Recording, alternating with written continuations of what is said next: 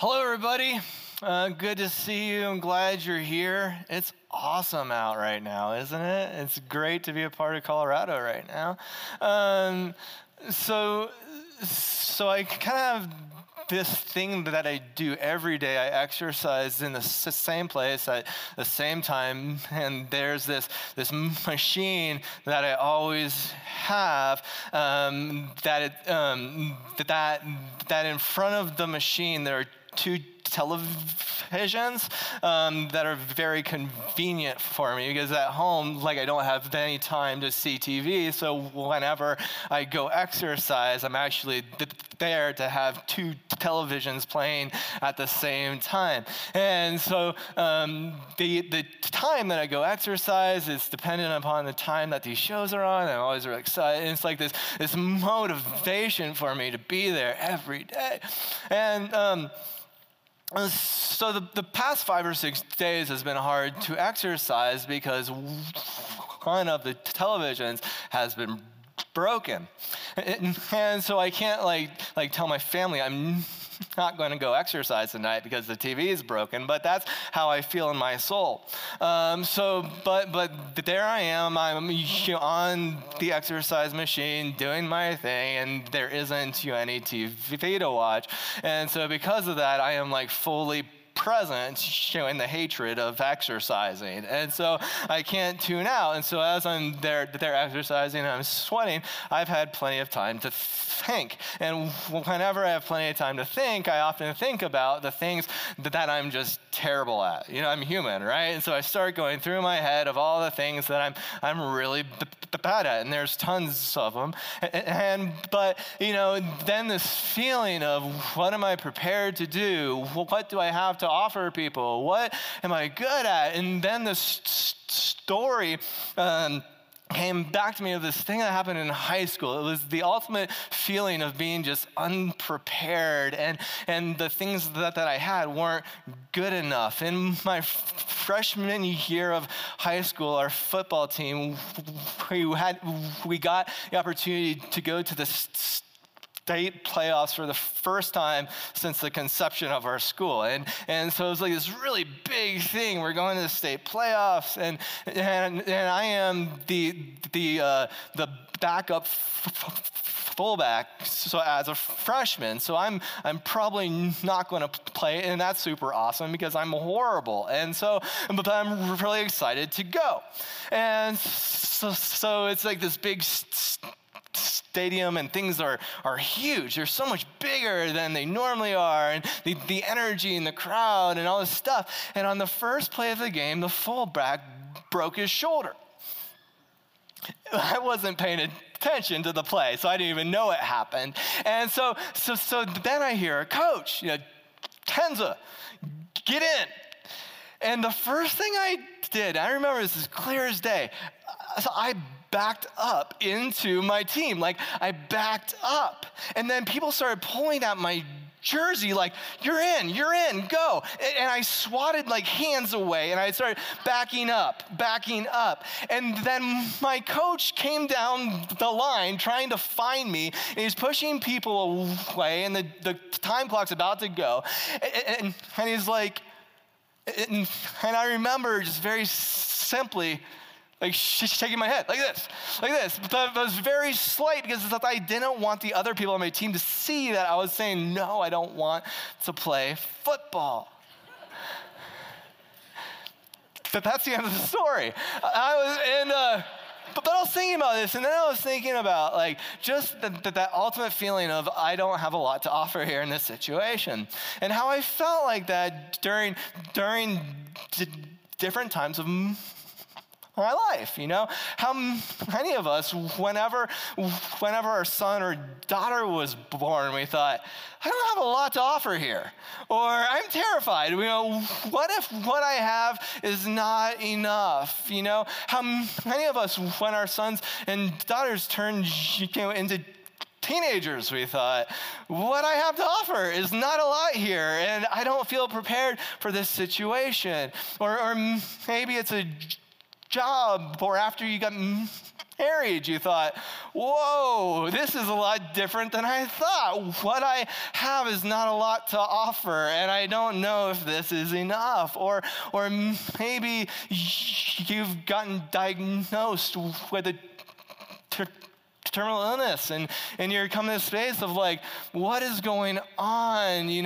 What do I have to offer now in this situation? Why am I even here?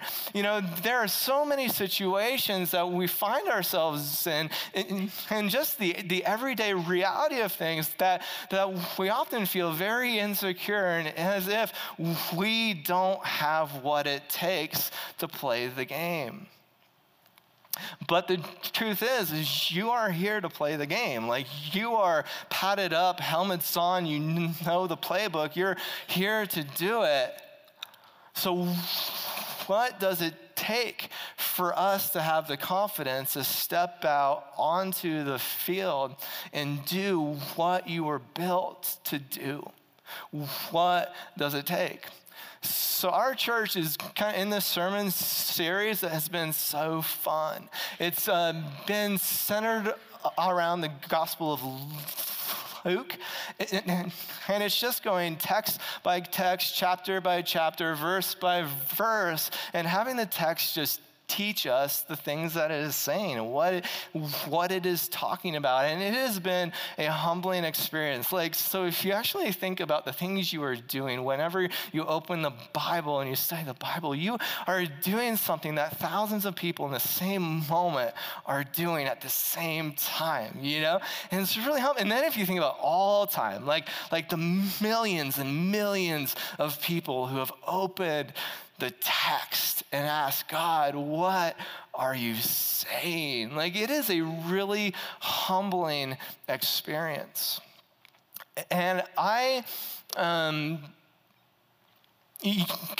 in terms of today's text, have been super humbled because the text and the story of today is one of two stories that are talked about in all of the Gospels. There are only two stories that are in all of the Gospels, and it's a story that we're going to talk about tonight, and then the other story is the story of the crucifixion.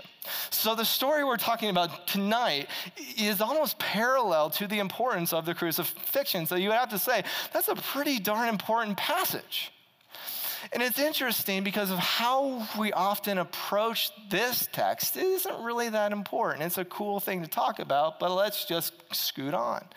Tonight's story is about the feeding of the 5,000. It is one of two stories that is in all four of the Gospels. Why? I mean, it's cool and everything, but compared to the crucifixion. And so tonight, our goal, my heartbeat is that we're able to humble ourselves and simply to ask God, teach us, show us what you're saying here. Teach us the things that you have for us to inspire our hearts and to show us who we are. So I want to actually open us up in prayer and then get into it, okay? So please pray with me. Oh Lord, we thank you for the Bible. We thank you for how you speak to us. God, we thank you for who you are and the things you have done that you invite us into. Show us the things you are doing here. In Christ we pray. All right, if you have your Bibles, will you please turn them to the chapter 9 of the Gospel of Luke, verse 10.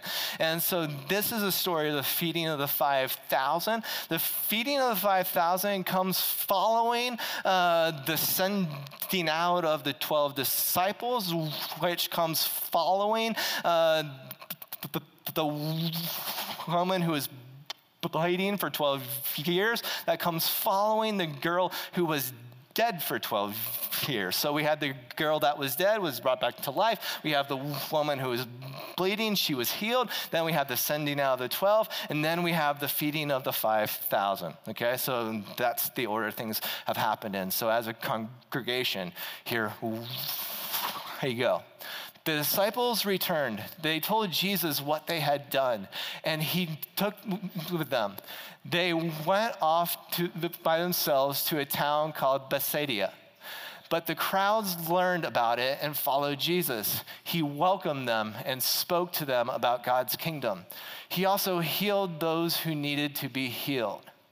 So, the context here is that the disciples, the 12, they were sent out to proclaim the gospel and healed people.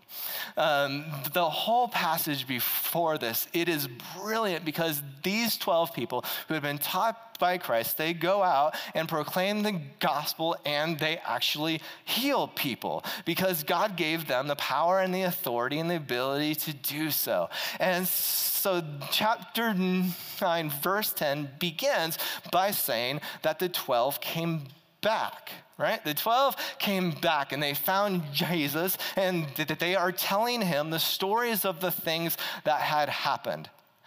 Okay, first of all, it's important because you had 12 people out there healing people. You had 12 people out there casting out demons. You had 12 people out there preaching the gospel, possibly for the first time in history on our planet, right?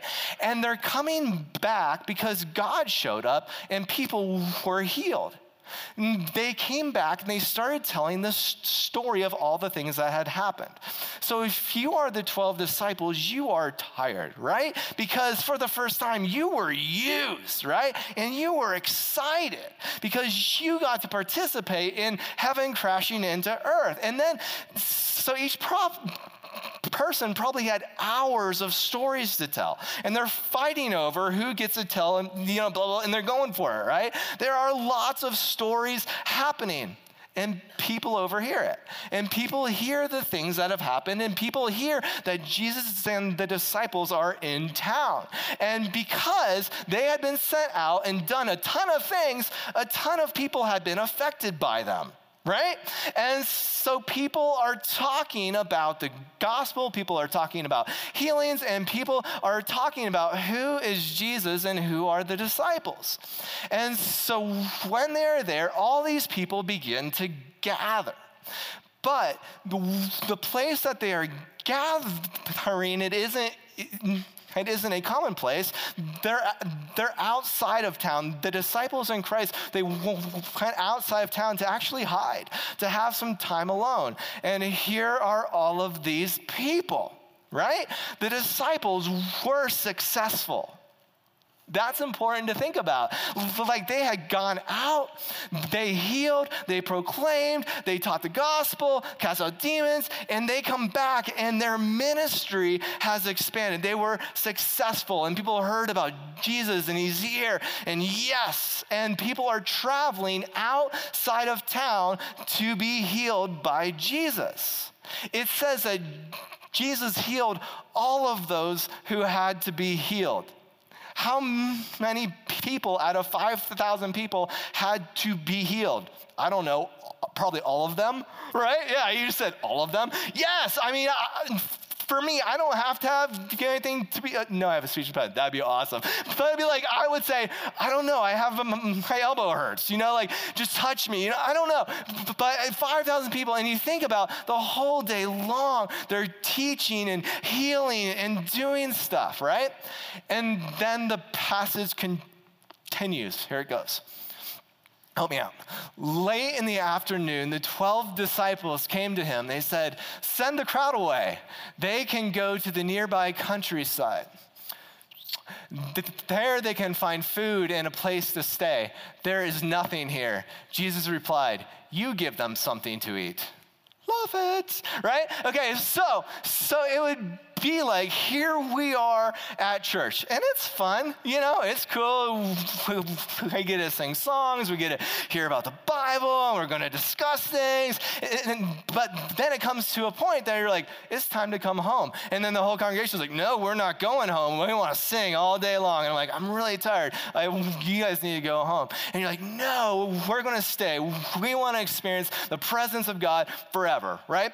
But that's what's happening here. And the disciples are coming to Jesus and saying, I think it's time for the party to be over. People have been healed. People have been taught. Send them home because they're going to be hungry and they can't spend the night here. You all have to go home. It's that type of thing. And then Jesus tells them, you feed them, right? That's it. It's just this very simple thing. You feed them. But the disciples had just came to a spot that they said, you need to send them home. We brought them, they got what they asked for. You need to send them home. The party's over. We have done what we were supposed to do. The thing about this passage that I totally enjoy is the fact that it doesn't say something. It doesn't say all the things that had happened, because they're not important kind of in the context to the purpose of this passage. So for instance, you have to think, 5,000 people are going for healing, for being taught by Jesus himself. God himself taught for hours and hours and hours, and thousands of people are healed. The text doesn't say anything about the details of who got healed, how they got healed, why they got healed. It doesn't say a thing about what Jesus taught. It's not important. And whenever the disciples say it's time for them to go home, they think that all the important things have happened.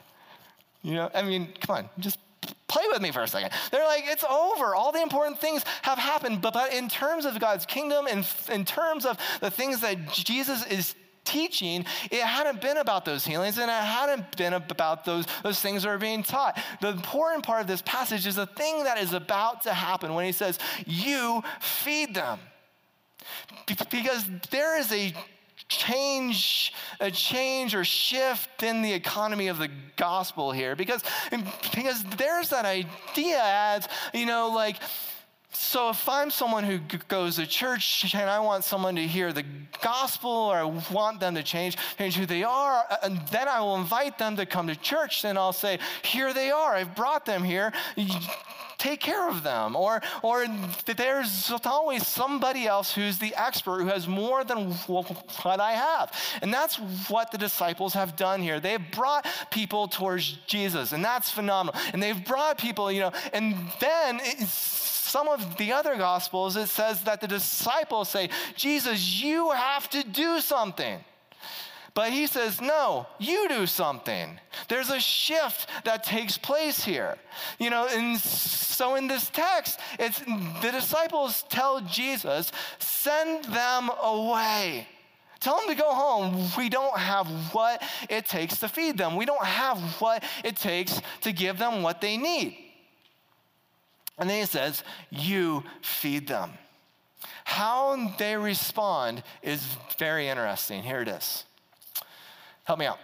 The disciples answered, we have only 5 loaves of bread and 2 fish. We would have to go and buy food for all of this crowd. How about 5,000 men were there? But Jesus said to his disciples, have them sit down in groups of about 50 each.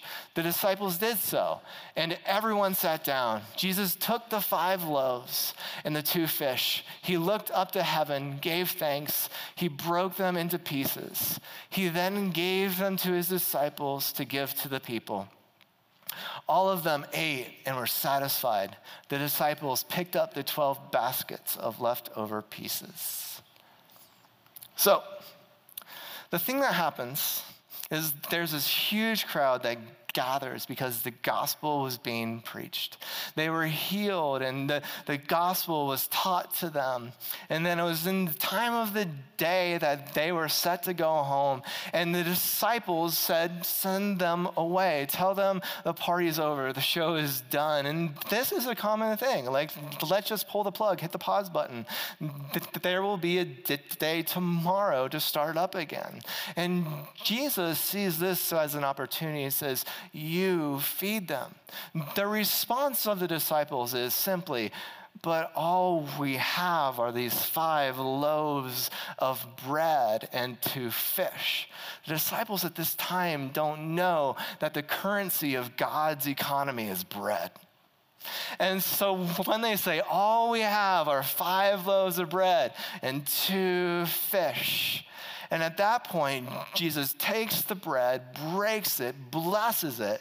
It's like he always blesses the bread. This happens all over the ministry of Jesus.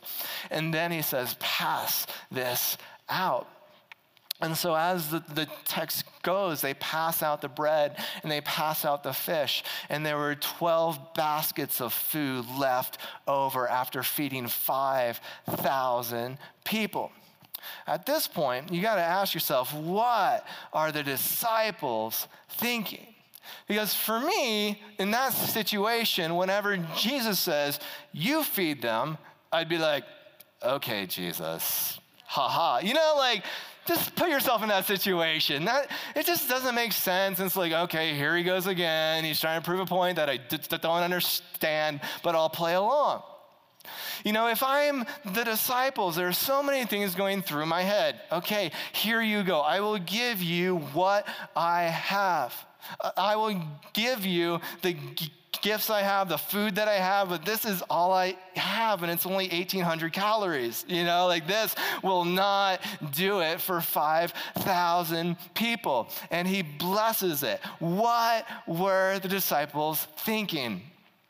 Have you ever had like a biblical story that you obsess about, that you've thought, man, if only I could have seen blah, blah, blah, blah, blah, blah, you know? Like, man, if only I could have seen Abraham, you know, and his caravan, you know, coming out of Babylon into Egypt, or what if, you know, we could see the fire of the Holy Spirit and on the day of Pentecost, or what would have been like to see Samson, you know, like tearing down the temple, or I mean, I have like tons of stories that's like, man, like the times of the Bible, like these vibrant, like the potency of God just seems to be seeping out of the pages, you know, and we can go page after page after page, like, man, if only I could have seen that, like the flood if I'm in the boat, you know, and, you know, and to hear the Apostle Paul in the Areopagus giving his sermon to the Athenians, like, oh, you know, like those things that you're like, man, if I could get in a time machine and experience that. I'm sure we all have those, and we can just go off, man, what if, you know? The thing is that the people in the New Testament had those too, right? The people in the New Testament, the apostles, the disciples, they had biblical heroes too. And they had biblical stories too, that they had grown up being taught as children. The whole Old Testament precedes the New Testament, right? Let's just use common sense, right? Old comes before the new. And so the 12 disciples and all the 5,000 people in this crowd, they are Jewish, right? And so they had all been brought up being told the stories of the fathers of the Judaic faith, you know, Abraham, Isaac, Jacob. They'd heard the stories of the Exodus. They'd heard the stories of the great prophets, you know, Jeremiah, Moses, you know, Elijah, Elisha. I mean, they know these things by heart because this is like the story within their soul that they keep telling each other to keep them moving forward, right? And by the time you have the 12 disciples, these are ancient stories. And the prophets, they're already called the ancient prophets to the disciples. This is important. is they have heroes and they know the ancient stories of the prophets. So whenever we go into this idea of what is happening, what is the environment or the mood of the situation when the feeding of the 5,000 happens, this verse from 2 Kings could help us out. So here's this verse from 2 Kings. It's about a story of a prophet that I'm excited for us to say together. Here we go. He brought the man of God 20 loaves of barley bread. They had been baked from the first grain that had ripened. The man also brought some heads of new grain. Give this food for the people to eat, Elisha said. How can I put this in front of 100 men? His servant asked. But Elijah answered, give it to the people to eat. Do it because the Lord says, they will eat and have some left over. Then the servant put the food in front of them. They ate it and they had some left over. It happened just as the Lord had said it would. So there's this story in 2 Kings about this great prophet. There's the army of 100 people who did not have any food to eat, and they are dying. And they had 20 loaves of bread that the prophet took. He held it up, he blessed it, and he said, pass this out to the 100 men. And his servants are like, how can this feed 100 men? And he's like, do it, because God said to. And they passed out these 20 loaves of bread to 100 men, and there was some left over. In the story of Luke, there is so many parallels, and they share the same vocabulary, and it is really brilliant. Because whenever you think about the mood and the atmosphere of what are the disciples thinking, what are the 5,000 people thinking, is the truth of the Bible is happening. You see, they had these stories that they would always bring up, and they would dig up, and they'd fantasize about happening. What if God was here? The thing that was happening in this moment is it is a mimicking and blowing up this miracle of one of the ancient prophets, but making it so much bigger. It would be like if you and I experienced one of the New Testament miracles here. So if I broke bread and passed it out to you and it fed all of you, even though there's only a handful of you here, you all would say, it's like the loaves and the fishes, right? It isn't going to be like, oh, I've never seen this before. What is God doing here? It's like, oh my gosh, it's just like when. And that's what's happening. Everyone is freaking out because what has been is how God showed up then is how God's showing up now. What if God is here, how he was back then? The potency of the pages of the Torah is here. It's this right now expression of yes. Furthermore, it comes from this idea that the disciples are participating in this ancient, what's the word? Right? They are participating in this pattern of God that he is generous, that he takes simple things, small things like bread and fish, and he blesses it. And it multiplies. There is a very simple idea here of the generosity of God. When God takes what you have, your bread and sardines, it feeds 5,000 people, and there are 12 baskets left over. It's important. The 12 baskets left over. Here's why it's important.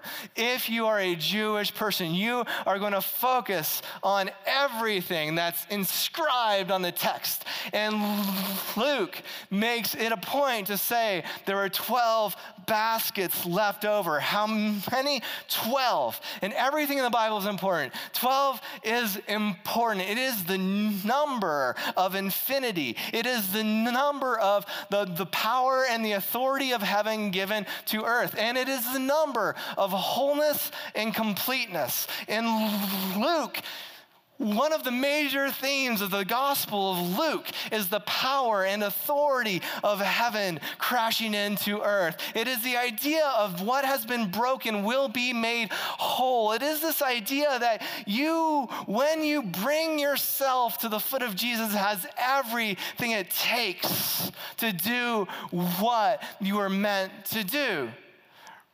Remember, the context of this story happens after a 12-year-old girl was dead and brought back to life.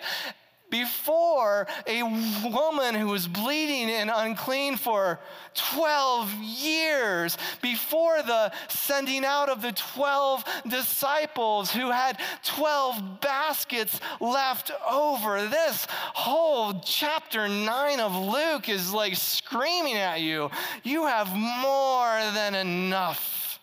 There's a lot of us who say, really, what do I have more than enough of? Let's just keep going on this theme of the study of numbers. Everything's important in the Bible.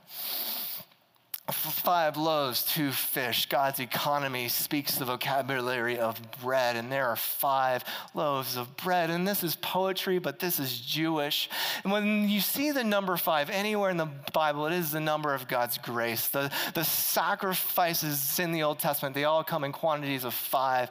And it's this idea of God's grace, the undeserved. And there are 5 loaves of bread. And bread is always symbolic of the body of Christ. His body, you are a part of his body. We have bread, it is broken and it is given. There's 5 of them. This is God's grace. And the number 2, it is the number of those who have seen. It is the testimony. It is the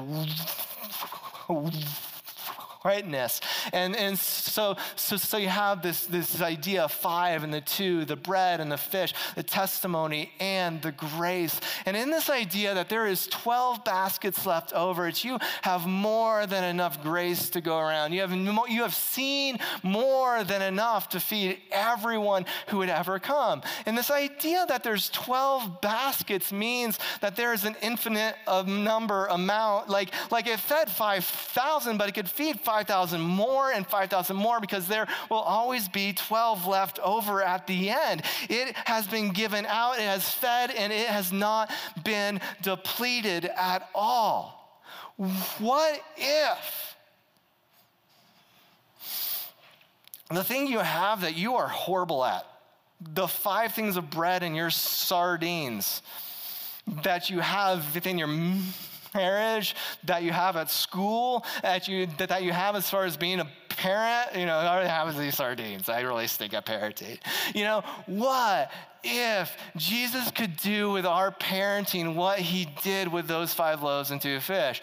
What if he could do what he did with those disciples in our marriages or in our heart to do a Bible study? For those of you who say, I can't do a Bible study, I only read half the Bible, I don't know it all. It's just like, what if what you have, who you are, what you have to offer, what if Jesus holds it up, blesses it, and says, thank you for this gift, and you give it, and there are 12 baskets of whatever that is left over, because there's more to give.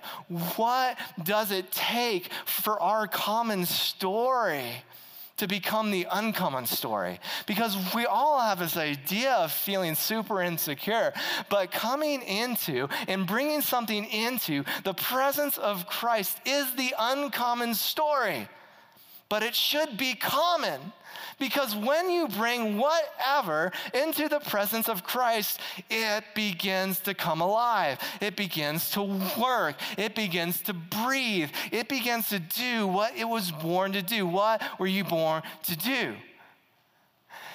My football coach had to come in front of me, grab my face mask, and he's looking at me, and I am crying at this time because I'm like, oh God, please just have someone else do it.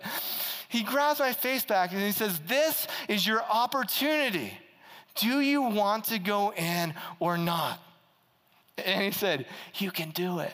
Like he became down to my level. Like instead of being the, you can do it. And his simple, you can do it, was like, I can do it. I am on the treadmill on Friday night. I am hating the TV that is broken because I've missed 5 episodes of my show. And this place is packed out. Like there's everyone who's doing their thing, and we're all doing it. And we're all thinking the same thing because we're all there during that 2-hour time slot, probably for that show. And we've been coming every day, and this is broken. And then I saw that the power light on the TV is on. And then I started to think, I'm just curious if the TV's off and no one has just turned it on for 5 days. And the whole time I started thinking about the paradox of what if we all have been hating ourselves because the TV is broken, but it's not actually broken. It's just no one took the time to turn it on. So I get done after my half an hour, get down, grab the remote control in front of everybody, and I point it and I hit the power button and it turns on. And then I turn around to everybody and like that, right? I've never talked to anyone in the room, but we all had solidarity in that moment of like, who knew? We could have just turned it on, but we thought it was broken. Think about that one. Oh Lord, we thank you for who you are and the good gifts you give. And we thank you for the testimonies and the stories that you give us to bear and to own. God, we thank you for the ability to come in front of you and say, teach us. God, there are things that we all have that we are embarrassed to offer you. God, there are things that we are all afraid to step out and do, but there's a fire in our heart that says do it, but we never do.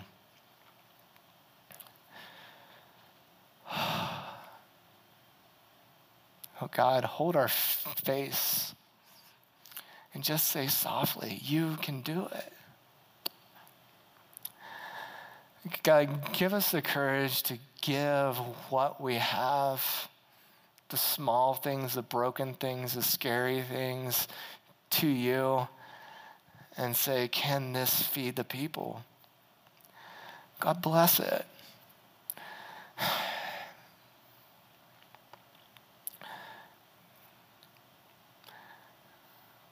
Lord, we thank you that we get to participate, that the truth of the Bible is happening, and that you invite us to be a part of your story. But God, heal us.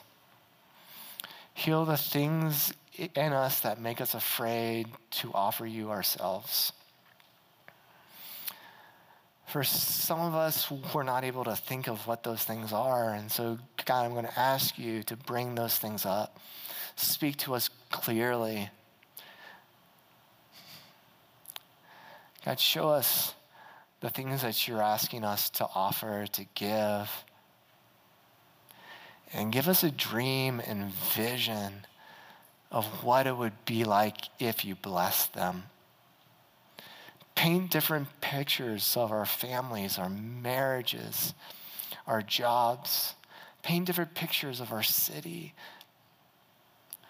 Oh Lord, if you blessed it, paint different pictures of our hearts, of our story, if you blessed it.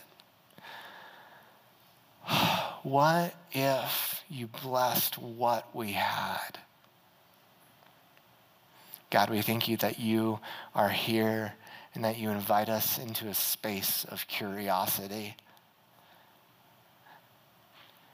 Open our eyes, show us the things you are doing.